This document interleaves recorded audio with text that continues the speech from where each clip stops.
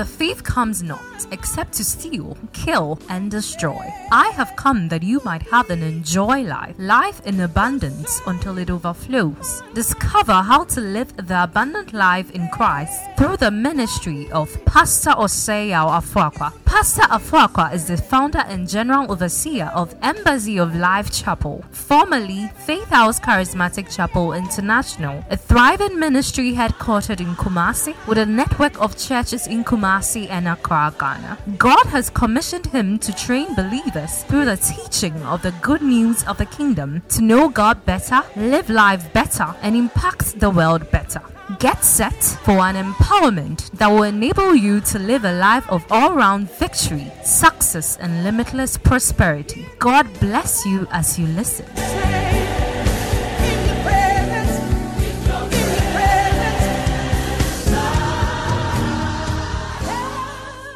Well, we've been on living as a spiritual man. How many of you are getting blessed by that series? Living as a spiritual man. That's the series we are on. And I want you to come with me to 1 Corinthians chapter 2, verse 12 to 14. Next year is most likely I will walk you through the book of Ephesians. I will teach the whole book of Ephesians. And we'll be looking at certain key things. And some of these things I'm sharing with you are basics from there. Now let's read it together. Now we have. Oh, please say it. Now we have. Okay, maybe we should pause and take it from verse number 10. Verse number 10. It will help us to have a good context. Verse number 10. But God has revealed them to us through his. For the Spirit searches all. Yes, the deep things of. Verse 11.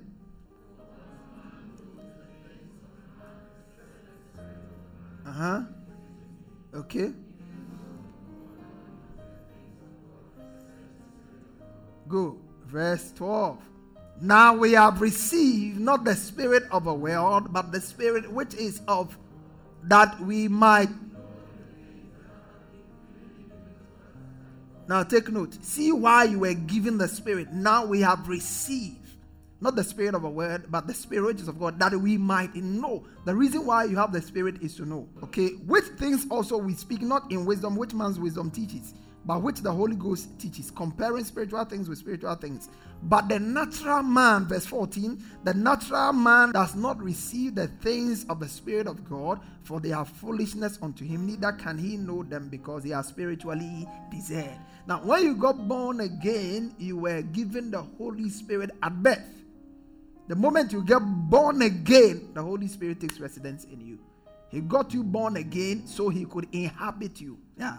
He's so tasty in staying in you that he got you born again. Then he took his place in you. So the Holy Spirit lives in you. The moment you get born again, the Holy Spirit lives in you. God gives you the gift of the Holy Spirit before any other gifts. The most important thing you need the moment you get born again is the gift of the Holy Ghost. Peter was speaking in Acts chapter 2 verse 38. He said, repent and be baptized and you shall receive the gift of the Holy Ghost. Why? Because everything from the point of being born again, your progress, your success, everything about it from that point forward is predicated on the Holy Ghost. Somebody say the Holy Spirit. So it's important that we appreciate what it's about. So we are looking at the spiritual man. Somebody say the spiritual man. A quick recap will help those who are joining for the first time. We looked at 3 kinds of men in the world. We talked about the natural man who is not born again. We talked about the carnal man who is born again but is not aligning his thinking and his behavior in line with his new identity. All right? Then we looked at the spiritual man who is the one who is born again. He knows he's born again and his thinking is lined up with what God expects of him. And we asked that of the 3 men, the one that God expects us to be is the spiritual man. Somebody say the spiritual man. Yeah, God wants you to be a spiritual man. Every wife wants a spiritual husband. Every husband wants a spiritual wife. I mean, the drama was beautiful, just like Pastor James commented. It was beautiful. Beautiful. Beautiful drama. You will always be tempted to act like a natural man. In relationships, it will come. But if you're a spiritual man, you will always be restrained. So it's important we know who the spiritual man is. By and large, establishing as foundation, we say the spiritual man is saved. The spiritual man is in alliance with the Holy Ghost, is filled with the Holy Ghost. The spiritual man is all of that. But we are looking at some core attributes, and we are all taking all of these from the Corinthian church. The Corinthian church was a saved church. It was a sanctified church, and it was the most problematic church in all of Scripture. Most of Paul's letters had to do with solving problems, all kinds of, and because it was a wild church. Somebody say a wild church. The Corinthian church was a wild church. Every kind of sin imaginable was there. And yet, every kind of manifestation of the Holy Spirit was there. That was a very powerful church. Most people think that if a church is good, you won't find sinners in. In fact, if you meet a church where there are no sinners, it is not a church. Because you can't meet a hospital where there are no patients. In a proper hospital, there will always be an inpatient. Unless it's a mini wayside clinic. But in a proper hospital, people are coming, people are going out. Some are inpatient, some are outpatient. But there's always some patient of a sort. Am I communicating here? And it's important that we appreciate that. So that when people come to church and sometimes they meet somebody and something comes up, they say, the church is a challenge. I'm not going to the church again. No, the Corinthian church had issues. But it was a solid church. Somebody say a solid church. And we are trying to understand why it was like that. The problem of the Corinthian church largely had to do with spirituality. It wasn't that the people were not saved. Everybody in the Corinthian church was saved, bound for heaven. But they had issues. They had serious issues. And it was because they were not walking in the consciousness of who they were. And so, we are looking at the spiritual man, and we say one of the things that sets the spiritual man apart, he has many attributes. But one important attribute of a spiritual man is that he's a man of knowledge. Somebody say a man of knowledge. Say it aloud.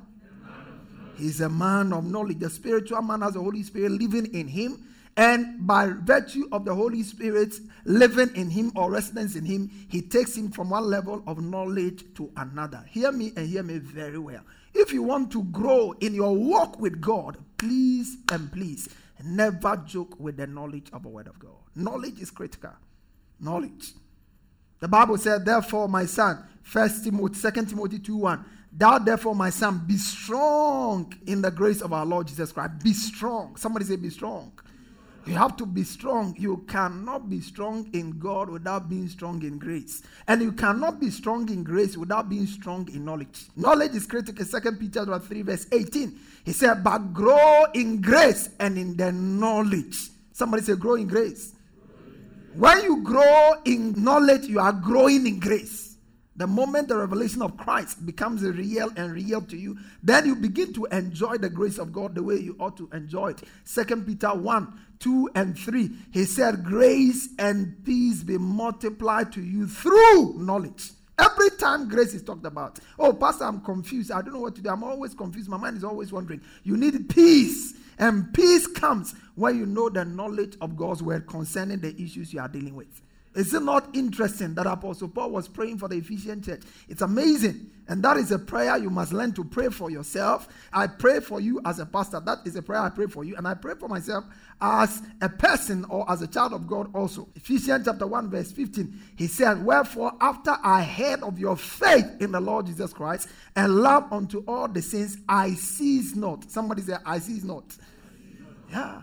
I cease not. If I ask you, give me a prayer topic that you want me to pray for you daily, what will it be? Papa, I need a visa. Papa, I need a wife. Papa, I need a breakthrough. Papa, no. Paul said it wasn't about that. He said, I cease not to give thanks unto God for you. Why am I praying for you? Verse 17, he says that the God of our Lord Jesus Christ, the Father of glory, will give unto you the spirit of wisdom and revelation in the knowledge. Because when knowledge is in place, listen, the Christian who is in a church where they sing and sing and sing and sing and they close, prophesy and prophesy and they close, he can never grow. You can never grow like that. Praise the Lord. You can never grow like that. When you grow, you don't look for who to prophesy to you. You prophesy to your destiny. Am I communicating at all? The foremost and the most authentic prophet of your destiny is you. And when you stand on the authority of the word of God and you begin to prophesy, there is no prophecy like it. Why? Because we have a more sure word of prophecy. Can somebody say an amen? Please get it. He said, I don't cease, because you need the spirit of wisdom and revelation in the knowledge of him. Then he said, the eyes of your understanding being enlightened, that you may know. Verse 18, that you may know. Everywhere is no. The eyes of your understanding, that you may know. What is the hope? What is the hope? That you may know the hope of your calling, what the riches of the glory of the inheritance of the saints in light. Verse 19, he says, and what is the exceeding greatness of his power to us all who believe, according to the working of his mighty power, which he wrought in Christ when he raised him from the dead and has made him to sit. Somebody say, I'm seated. Seated at the right hand side of God in heavenly places. That's the place. That's where you are.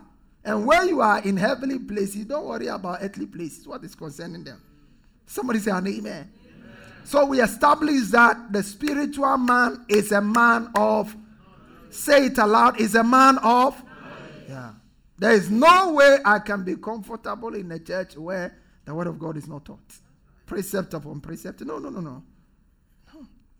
And we said there are three great truths the spiritual man knows. One, he knows who he is in Christ. And two, he knows what Christ has done for what he has in Christ. Somebody say he knows who he is in Christ. He knows what he has in Christ. And he knows what his response should be, what his loving response should be to all the things he has received in Christ. You need to know who you are in Christ. You need to know what you have in Christ. And you also need to know what Christ expects you to do in response to his love bestowed on you. We didn't exhaust, but I talked to some extent on who am I in Christ. We said, I'm a new creation. I'm a saint. I'm a child of God. I am the beloved of God. And then we moved on to last week. We began looking at he knows what he has in Christ. Somebody say he knows what he has in Christ. And we said you need to know what you have in Christ for three reasons. One, it affects your potentials and possibilities. Somebody say my potentials and possibilities. And then it enhances the effectual working of your faith. If your faith is going to be effective, you need to know what you have in Christ. And then it frees you. Somebody say it frees you. It frees you to serve God with joy and gratitude. When you know all that God has given to you in Christ, when you know all of that, you will always be grateful to God. You will always be excited about God. You see, the joy of salvation will never depart from your heart when you constantly remind yourself of the benefits of salvation. Do you understand what I said? I said the joy of salvation will never depart from your heart when you constantly remind yourself of the benefits of salvation. There are a lot of things we want in life. They are really not the most important things in life. You want a house. Do you know it's not the most important? Because you have a great house, but if you don't have peace, you can't stay in that house. Do you know that people have beautiful mansions, but they have been relocated to Pantai? Beautiful mansions. But they can't trust them to be there. So they have been hospitalized and chained to a bed. Because if they lose them, they have lost them for good. Are you with me here? That's what is important. And as we go through this, you come to appreciate that the best things of life, you don't end them, you don't attain them, they are gifted to you. They are gifted to you in Christ. And those are the things we've been exploring. So that's it. And last week we began looking at what do I have in Christ? Somebody say, what do I have in Christ? Yeah, you need to know that. You need to know that. Acts chapter 3 verse 5 to 6. Acts chapter 3 verse 5 to 6. The Bible says, so he gave them his attention, expecting to receive something from them. Then Peter said, silver and gold I do not have, but what I do have, I give you. Somebody say, what I do have. It's not just enough to know what you don't have. It's important you know what you have. Because what you don't have, you don't have. But what you have, you have. Yeah. Moses was crying, Lord, how do I deliver these people? The Egyptians are coming. He said, there's a rod in your hand. Stretch the rod. And that was deliverance. The woman who had he said, that's all I have. I'm about to eat this and will die. No. He said, there's something you have in your house. Bring it. And when they brought it forth, everything changed. what you have is the most important, no matter how insignificant it is. When you get to see what you have and value it. So in Philemon 1:6, he said that your faith will become effectual by acknowledging every good thing you have in Christ. Somebody say, I have good things in Christ. Look at that. He said that the sharing of your faith may become effective by the acknowledgement. It's there. Somebody sent you Momo. You have received it. You have to acknowledge it. Let him know you have received the thing. And we also have to acknowledge what we have received in Christ. And then we can enjoy the benefits of it. What have we received in Christ? Number one, in Christ I have eternal life. Say it with me. In Christ, I have eternal life. Say it aloud. In Christ, I have eternal life. Yeah. That is John 3:16. He says, for God so loved the world that he gave his only begotten Son, that whosoever believeth in him should not perish, but have everlasting life.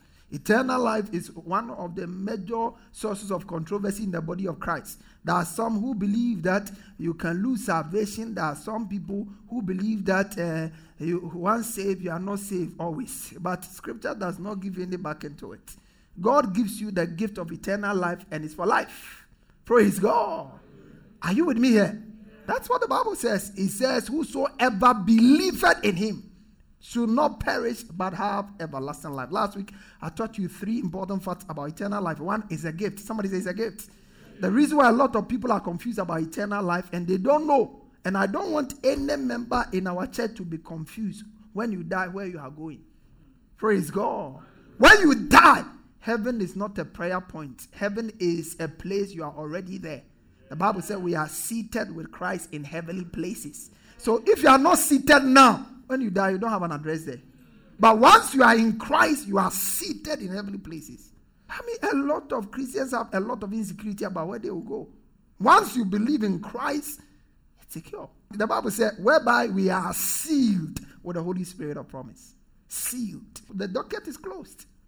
A gift is a gift. Most of the time, the reason why people are not sure where they are going is because they did one sin or the other. And that is always hunting them.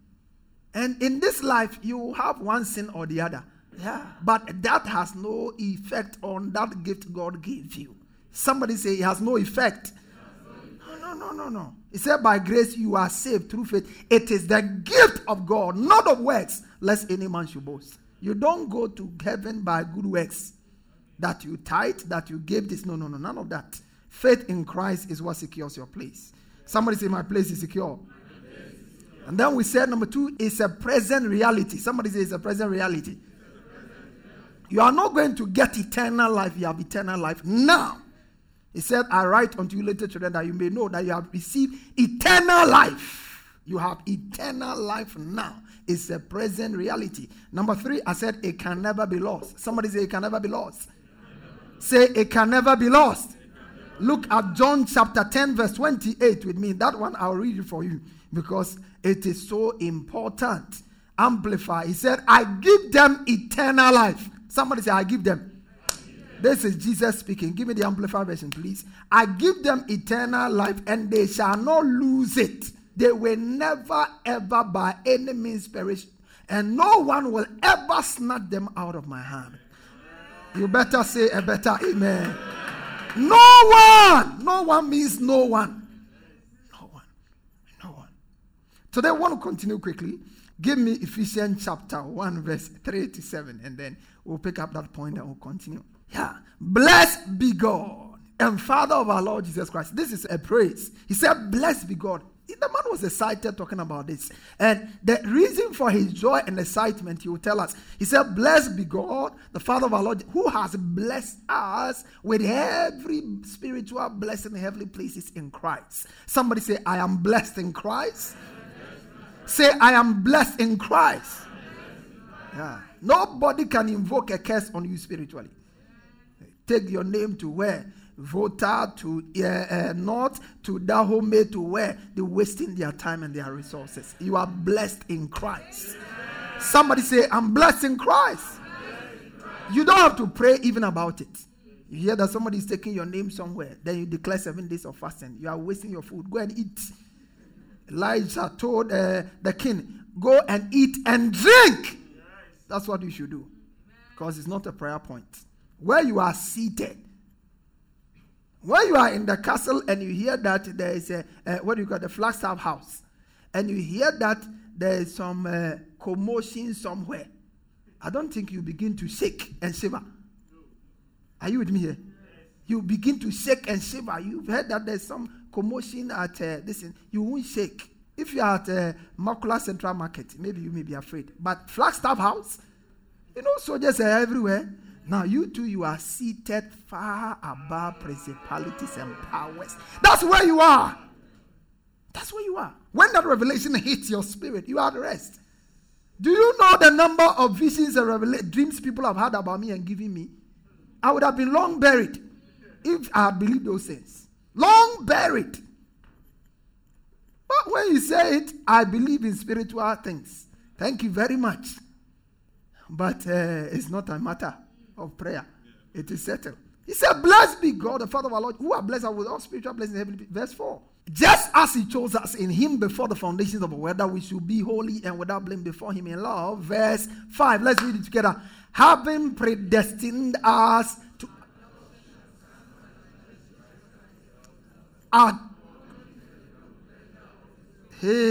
verse 6 is my point. To the praise of his grace, by which he had made us. No, he will make us accepted. He will make us. Someday he will accept us. When we live holy, he will accept us. When we give, he will accept us. What he said, he has made us accepted in the beloved. Are you in the beloved? He spoke to John and James and Peter. He said, this is my beloved son in whom I am well pleased. And now we are in Christ, the beloved. So if he has accepted the beloved, he's accepted you also. So number 2, in Christ, I have unconditional acceptance before God. Somebody say unconditional acceptance. Yeah. When you are coming to God in prayer, come with boldness and courage. Don't allow Satan to sow seeds on your mind. You have unconditional acceptance. Satan will bring what you did yesterday, what you did last week. Do you think God will accept you? Listen, it is not a function of what you did. It is a function of what Christ did. Can somebody say an amen? Amen. Say, in Christ, I have unconditional acceptance. Do you really know the kind of things people do to gain acceptance? People do all kinds of things. People buy cars, they come full, so they will be accepted. They wear clothes they borrowed money to buy, so they will be accepted. They do all kinds of things, and it's simply because they don't know they have already been accepted already. As for men, they will want you to do some things to impress them. But when it comes to Christ, you are accepted. There are people who have acquired, they have what they call LAFA, locally acquired foreign accent, because they want to they want to fit into a class. No. I don't need to fit into a class. I'm already in a class of my own. I'm in the class of the accepted ones. I'm in the class of the blessed ones. I'm in the class of the favored ones. Can somebody give me a better amen? Never have any sense of inferiority about yourself. The Bible said, the Lord is on my side. I will not be afraid what man will do unto me. You have unconditional acceptance. Somebody say unconditional acceptance. There are people who are living simply a lie. They have told lies about themselves, about what they live, what they do. They have told repeatedly until they have become convinced it's the truth. Yeah. And it's all because they went to Achisco, but when they meet you, they went to Prempeh College. And they have acquired some, if it's Opokwari, they have acquired some wrong number.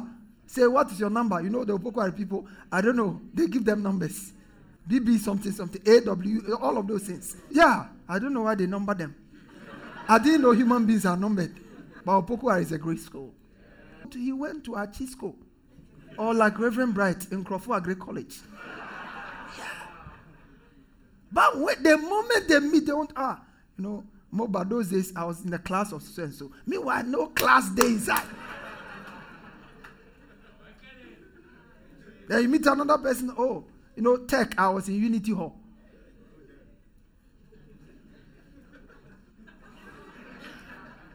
No, Unity Hall. I was in Unity Hall, Annes. then you know you have met a liar. Because in Conti, there is no annex. Am I communicating here? Don't live a lie. Be free. Tell people who you are. If they accept you, fine. If they don't accept you, flow. You have already been accepted in Christ. Praise God. You're accepted in Christ. You've been accepted in Christ. When I met this woman, I didn't lie to her. I told her what I wanted to do. That's all. Simple. In fact, me, if I'm actually coming to look for a wife, I will actually tell you something hudious rather than tell you what you want to see. So when I painted a gloomy picture and she embraced it, I said, this girl will enjoy. Yeah, that's it. Unconditional acceptance. Because I want to be sure that you are accepting me not because of my car, not because of where I live, because that could change tomorrow. Somebody can lie on you and by the time you realize you are in jail. Your address has changed from Airport Hills to Insawam.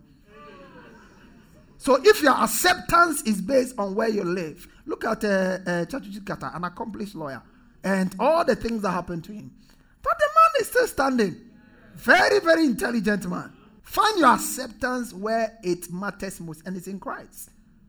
It's in Christ. Number 3, in Christ I have redemption. Look at that. It's all Ephesians. Ephesians is a powerful book, and that is why we will teach it. The whole book, we will look at it. Ephesians, verse 6 and 7. 1, 6 and 7. He says, to the praise of the glory of his grace, by which he had made us accepted in the beloved. Verse 7, let's read it together. In whom we have, say it, in whom we have, in whom we have redemption through his blood. Somebody have redemption.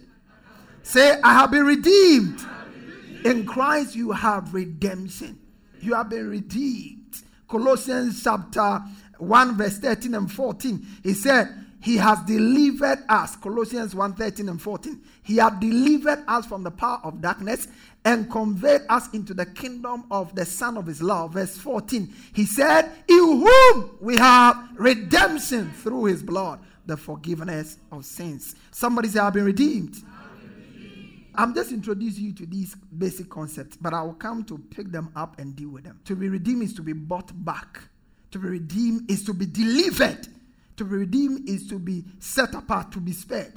Redemption is very, very important. In fact, if you want to know how much you are of value to God, you have to know what price was paid for your redemption. In fact, I wrote something here. I said your value to God is revealed by the price he paid for your redemption. Your value to God is revealed by what? The price. Your value to God is revealed by the price he paid for your redemption. iPhone and iTel, you won't buy them at the same price. There's no way. They are all I. They all begin with I. Why? Because one is of greater value. Do you know you are so valuable that under the old, God used animals to sort people out. But under the new, you are so valuable that he overpaid. Somebody say he overpaid. Yeah. So don't look at yourself and think that you are cheap. I'm not cheap. I'm not cheap. Don't cheapen yourself. You are not cheap. The Bible said, do not think highly of yourself than you ought to think of yourself. But it does establish that think highly of yourself. Don't let people speak you and talk you down, make you feel that you are nothing, you are something. You are somebody precious. 1 Peter 1, 18 and 19 gives us a very deep revelation. 1 Peter, he said knowing. Somebody say knowing. I like it. I like it. Say knowing. The place of knowledge in the new covenant is so important. Knowing that you were not redeemed with corruptible things such as silver or from your aimless conduct received by the church. Now listen, look at what the Bible, what the Bible calls corruptible things, you must call corruptible things. Most of us have a difficulty giving. Because money is a big issue for you. God is your Lord. We talk about tithe, you frown. We talk about Air Force partnership. Hey, the Bible calls it knowing that you were not redeemed with corruptible things such as silver or gold. He's not talking about Ghana cedi that is depreciating fast. Silver or gold. He says perishable. From your old conduct. But look at verse 19. Know your value. Somebody say, I'm highly valuable. Do this, I'm highly valuable. But with the precious blood of Christ as of a lamb without blemish and without spot. That's how much was paid for your redemption. Listen, don't allow anybody to tell you you're under a curse. You cannot be under a curse. You've been redeemed. The curse is permanently terminated. You cannot. Jesus was hung on the cross as a curse. That's Galatians chapter 3 verse 13 to 14. He said Christ has redeemed us from the curse of the law. How did he redeem us? By being made a curse for us. How can Jesus become a curse and you are still telling me I'm under curse? Is it grammar you don't know, or is your mind that is not working well? Christ has redeemed us. And he's not saying he will redeem. He's redeemed us. Already done, settled. You see, if that thing was, how did he redeem us? Through the blood. When was the blood shed? Several years ago. And I'm walking in the reality of it today. Somebody say, I'm redeemed. If there's a challenge you have to deal with it and stop ancestral curses. Listen, under the new covenant, we talk ancestral blessings, not ancestral curses. Somebody say, I'm under ancestral blessings. That's where you belong. That's where you belong. That mindset of a curse is only in your mind. You can't find it anywhere in redemption. And listen, under the Old Testament, one of the major differences between the Old and the New is that under the Old Testament, when the blood of an animal was shed, our redemption, they were redeemed from their sin for a period of 1 year. But this redemption is not one time. It's not 1 year. It's forever.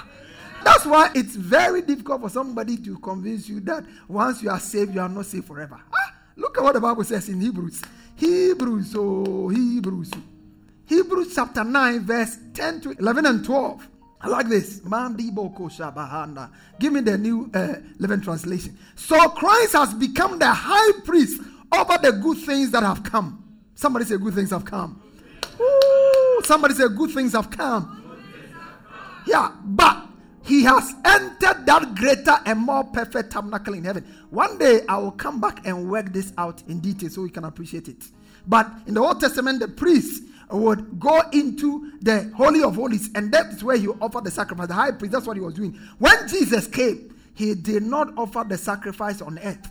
You remember when he appeared to Mary, and Mary wanted to say, touch me not, for I'm yet to appear before the Father. He had to go and present the blood, which was the seal of the redemption. The Bible says, not in a tabernacle, but a more perfect tabernacle in heaven, which is not made by human hands, and is not part of the created world. Look at verse 12. With his own blood. Somebody say his own blood. We are not talking about animals. We are not talking about goats here. With his own blood, he entered in the most holy place. How many times? Once every year? Twice every month? He entered in once for all and secured our redemption for. How have you been redeemed? Forever. Forever. Forever. You are eternally redeemed. The price has been paid. Praise God. Praise God. The price is eternally paid. Forever.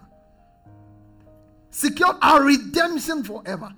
Are you enjoying this? In Christ I have forgiveness. Somebody have forgiveness. Say, I have forgiveness. You have forgiveness of sins. You have it. You have it. You don't pray to get it. You have it. Somebody say, I have it. Yeah. I have an iPad. It's not a prayer point. Father, give me an iPad. No. I have iPad. If I need iPad, I just take it. Am I communicating here? So when you need forgiveness, Lord, thank you that I have forgiveness. I lied about somebody. The Spirit of God convicts me of my righteousness. Father, thank you that I have forgiveness. And it settles it. It's not no long prayer. No. Thank you, I have it. So I take it. Listen, Satan must not be allowed to keep you in bondage over anything you have ever committed. Past, present, or future. Even for one day. When you do that, you have abused the blood of Christ. It's an insult to be living under guilt. It's an insult to be living in bondage of condemnation. Feeling bad about yourself because you committed an abortion 1 year ago, 2 years ago, 3 years ago, or even last month. Even if you did it yesterday, today, there's redemption, there's forgiveness for you. Can somebody say an amen? Shout an amen. I have forgiveness. That's it. He said, look at that. He says that we have forgiveness of sin. The same Ephesians. That's what I'm telling you. Ephesians is a great book. The riches of the believer's inheritance is loaded in the book of Ephesians. Ephesians. He said, in whom we have redemption, verse 7. In whom we have redemption through his blood. The forgiveness of sin, according to the riches of his grace. The forgiveness is there. Colossians chapter 1 verse 14. In whom we have redemption through his blood. The forgiveness of sins. Somebody say the forgiveness of sins. You see, you know David was a prophet. How many of you know David was a prophet? The Bible talks about David as a prophet. He was a priest. David is a typical typology of Christ. He was a priest, he was a prophet, and he was a king. Now, David, in his prophetic ministry, gave a lot of prophecies about the birth of Christ. And in Psalm 103, he gave a prophetic picture. He was just praising God, and he was praising God for redemption. He said, bless the Lord, O my soul, Psalm 103. And forget not all his benefits. Then he began to outline them. Who forgiveth all thy iniquities. Wow, David. Forgiveth all thy iniquities. Who healed all thy disease. Who redeemed thy life from destruction. Who crowned thee with loving kindness and tender mercies, so that thy youth is renewed like the eagle. Psalm 103 verse 1 to 3. Who redeemed thy life. He forgiveth all thy iniquities. In Christ, I have forgiveness. Somebody say, I have forgiveness. To what extent is the forgiveness? You have forgiveness for your past sins. You have forgiveness for your present sins. You have forgiveness for your future sins. So there is no time where you have to be held in bondage ever again. Now I understand why the Bible says sin cannot have dominion over you. Sin cannot. I cannot be living in guilt because sin cannot have dominion over me. Why? Because I received the forgiveness even for the future one. Now listen, when we talk about forgiveness, a lot of people can accept it. But the part I realize a lot of people have a difficulty accepting is the future one. They say, if the sin I've not committed, he say I've been forgiven, then I could just as well do whatever I want to do. No. That is the truth. That, you see, do you know why some people will do certain things and they cannot confess? Because they are not guaranteed forgiveness. Now let me tell you something. If I did something and I need to confess to Architect Asiel, I have to be sure in my mind that he will forgive me. And he won't use it against me. Are you with me? Now, if I can have that assurance, I will confess. So you see, confession of sin is not what brings forgiveness. Confession of sin is made possible because there is guaranteed forgiveness. Did you get it? There's guaranteed forgiveness. How come you have not gone confessing your sin to everybody? Because you are not sure they will forgive you. But when you come to God, he said, I have believed for forgiveness. In Christ, you have forgiveness. So when you sin, you can openly talk about it with God. Am I communicating with somebody at all? We don't confess to be forgiven. We confess because we are forgiven. We have been forgiven. That's scripture. One major distinguishing feature between the old and the new is not sin. Sin will be in the new. Sin will be. Let me show you a scripture. Hebrews chapter 8, verse 7 to 12. Zebra, speak in tongues for a moment as we go to Hebrews. Labrando kosiva legra de bahada gazota branda baha. Bazubre de kabahandasa. Thank you, Spirit of God. Hebrews 8, 7 to 12. Let's look at it. For if the first covenant had been faultless, then no place would have been sought for a second one. All right? Because finding fault with them, he says, behold, the days are coming, and says the Lord, when I will make a new covenant with the house of Israel and with the house of Judah, and by extension to the Gentiles. Verse 9. That not according to the covenant that I made with their fathers in the day when I took them by the hand to lead them out of the land of Egypt, because they did not continue in my covenant and disregarded them, says the Lord. All right? Now verse 10. For this is the covenant I will make with the house of Israel after those days, says the Lord. I will put my laws in their mind. Somebody say, I'll put my laws in their mind. And I will write them on their hearts. And I will be their, and they shall be mine. You know, under the old covenant, in their walk with God, there were times where God said, Moses, your people You remember God said that? He said, "These your people are just annoying me. But when it comes to the new, he says they will be my people." Somebody say, "I'm God's own." Is it not beautiful? That's what Peter caught the revelation. He said, "You are a chosen generation, a royal priesthood, a holy nation." Somebody say, "I belong to God." Now go to verse 11. "None of them shall teach his neighbor nor his brother, saying, 'Know the Lord,' for all shall know me, from the least of them to the greatest of them." Now don't take it out of context and say, "I don't need a pastor. None shall teach." No, that's not the context. Now look at verse 12. And verse 12 is the deal. Is a deal clincher. "For I will be to their sins and their lawful deeds I will remember.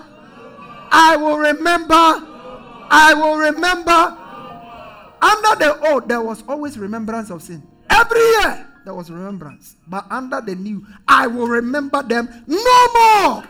No more. So listen, that means it's wrong to confess or speak about something you did to God twice. I will remember no more. And I like it. He said, "For I will be merciful unto their unrighteousness." Now, listen, it means that even under the old covenant, in the new covenant, people will say mess up. And God has made arrangements for their mess up. Yeah. I will remember them no more. Remember them no more. Praise God. Praise the Lord. I mean, this morning around 4, when I picked my scripture, I was looking at the prodigal son, which is the beauty of grace. You look at the story and it's so beautiful. I was just meditating in forgiveness. You know, the father did pronounced every blessing that he wanted to pronounce before the guy even finished what he wanted to say. It's as if the confession was not necessary. Let's look at it. I think it will help somebody. Luke chapter 15, verse 17 to 24. Briefly. Reverend Bright is laughing because he's seen it also. Very powerful. Luke chapter 15. Give me the New Living Translation. He said, "When he finally came to his senses, he said to himself, 'At home, even the hired servant have food enough to spare, and here I'm dying of hunger.'" You see, that's why your sense must work. And your sense must be scripturally sound. Be transformed by the renewing of your mind. Now look at verse. "I will go home." Turn to your neighbor and say, "Time to go home." Yeah. And I'm sure that word is for somebody. You've been running away from God. It's time to come home. I said you've been running away from God. It's time to where? Come home. Come home. Come home. Come home. He who are weary, come home. Oh, da, da, da, da, da. Jesus is calling. Calling, oh sinner, come home. Then he says, "I will go home to my father and say," this guy was too sin conscious. Too sin conscious. He said, "I will go to my father and say, 'Father, I have sinned against heaven and you.'" Now go to verse number. "And I'm no longer worthy to be called a son." Listen, you have sinned against heaven, I agree. But where you are going, you are trespassing. That you sin against me does not mean that you have ceased to be my son. My DNA is in you. Am I communicating here? That's it. He said, "I'm no longer worthy to be called, but take me now as one of your hired servants." Because he didn't know his identity. But verse 20. "So he returned home to his father. And while he was still a long way off, his father saw him coming. Filled with love and compassion, he ran to his son, embraced him, and kissed him." What was this guy looking for? Love and affection that was bestowed upon him before he was even heard. And when you go on, it's like that. When he was talking about all of those things he rehearsed, the father is like, in my mind, that's how I see the picture. So he returned to his father. Verse 21, look at this. "Then his son said to him, 'Your father has embraced you, kissed you, and is taking you. Father, I have sinned against both heaven and you, and I'm no longer.'"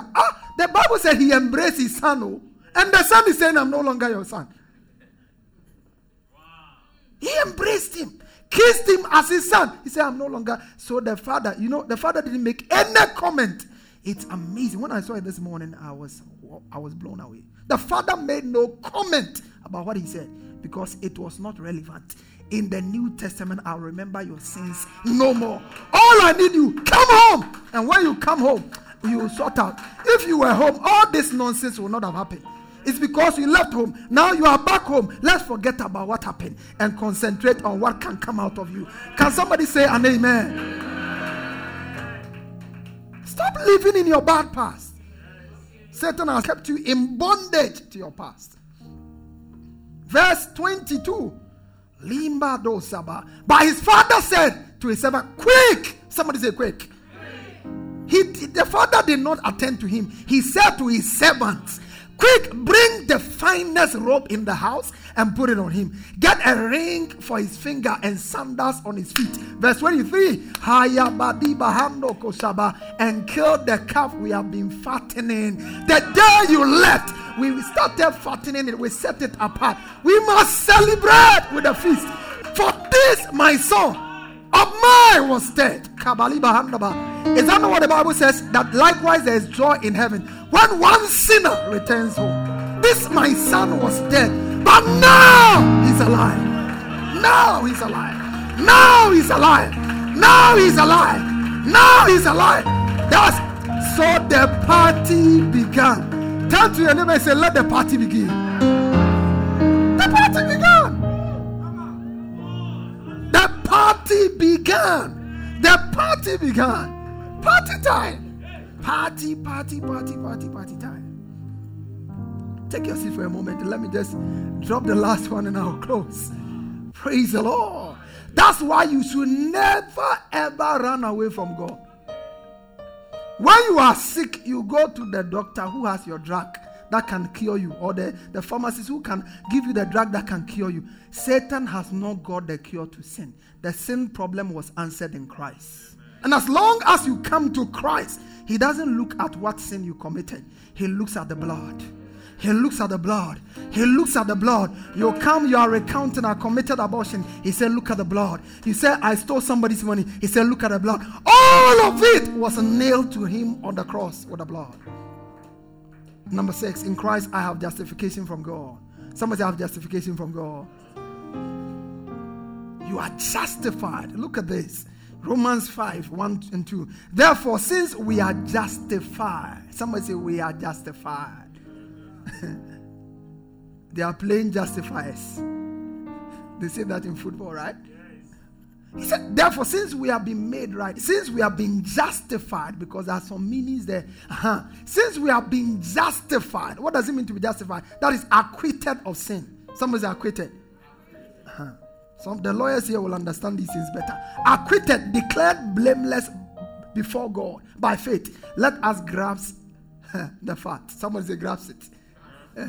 Because your mind cannot understand that. We have peace with God, the joy of reconciliation with him through Jesus Christ our Lord. To be justified is to be made right. When God looks at you, he doesn't see your fault. He doesn't. Your husband has pointed all the faults in your life, that those that are not even there, now you are believing they are there. Because all of us, we have weaknesses and we are aware of our weaknesses. That's why we don't need people telling us about our weakness, because we know them. Usually what people don't know are their strengths. They can point your weaknesses to you until you don't see any value in yourself. Then all of a sudden you begin to see yourself the way they see you. You are right. Somebody say, I'm right. To be justified means you are declared not guilty. Somebody say, I'm not guilty. Oh, you are not guilty. Why? Really, were you not guilty? You were guilty. But he made him to be guilty who was not guilty, that you will be made not guilty before God. You see, when we talk about justification, we are talking about the justice of God. The justice of God has to be answered by all means. The soul that sinneth must die. So when you sin, you are supposed to die. But God didn't want to kill you. He loved you too much that he didn't want to kill you. So he said, I'm going to be one of them. I will kill myself for them. So he took on the form of a man, and he became a man, and he hung on the cross, and then he died as man. When he came, he was not a sinner. 2 Corinthians 5:21, he said he made him to be sin who knew no sin. It's a swap. Somebody say exchange. So I'm a sinner, he's a saint. He takes my place, I take his place. So that's why we say you are a saint. When you say you are righteous, that we are simply saying it's not what you have done. Because you look at yourself and you see things are still not straight. There's a small lies there. And Satan wants to play that on you and make you feel like, no, because of that you are not accepted before. It's a lie. You don't stand before God in your right. You stand before God in the righteousness of Christ Jesus. Can somebody say an amen? That's who you are. You are justified. Now, I like it in Romans chapter 8 verse 35. He said, who shall lay a charge to God's elect? Who shall? Because, you see, when we say you are justified, it means all charges leveled against you have been set aside. You have been discharged of all charges. Verse 33. Verse 33. The King James Version says, who shall lay a charge? Who can accuse you before God? Who shall lay anything to the charge of God's elect? It is God that what? It is God that what? It is God that justifies. It is God. And he settled the matter. Now look at this with me as I close. Galatians chapter 2 verse 16. Knowing. Somebody, I've been walking you through some scriptures that has to do with knowing. Galatians 2:16. Knowing that a man is not justified by the works of the law, but by the faith of Jesus Christ. Even we who have believed in Christ, that we might be justified by the faith of Christ, not by the works of the law, but by the works of the law shall no man be. Nobody all through life can ever stand before God in their own righteousness. No. By the works of the law, no man shall be justified, for it is evident. It's not possible. Have you been blessed this morning? Stand on your feet and begin to give God thanks. Give him thanks. You want to say, Pastor, I want to give my heart to the Lord. I didn't know that this was what had been done for me in Christ. But now my eyes have been opened. I want to respond to it. I want to receive the gift of Christ in my life. You are here like that. And you want to make that commitment to God. Lift up your hands to God. You want to make that commitment to God. Lift up your hands to God. For anyone online who desires encounter, maybe you are online now or you watch the video later, you want to accept Christ as your Lord and Savior, let's take this confession together as they do it with us. Father, I thank you. I believe that Jesus died for me, and I confess him with my mouth as my Lord and Savior. With my heart I believe, with my mouth I confess that Jesus is my Lord. By faith I declare I'm saved. I'm a new creation in Christ. In Jesus' precious name, amen.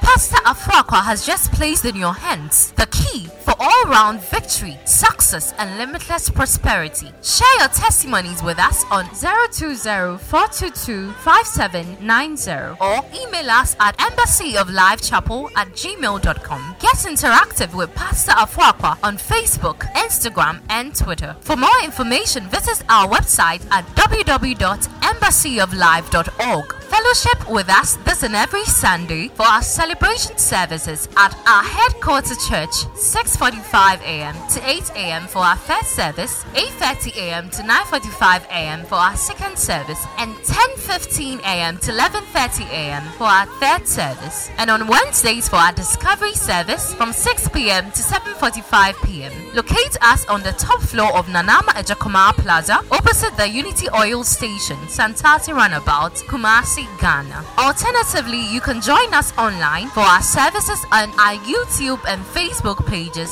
Embassy of Life Chapel. God richly bless you.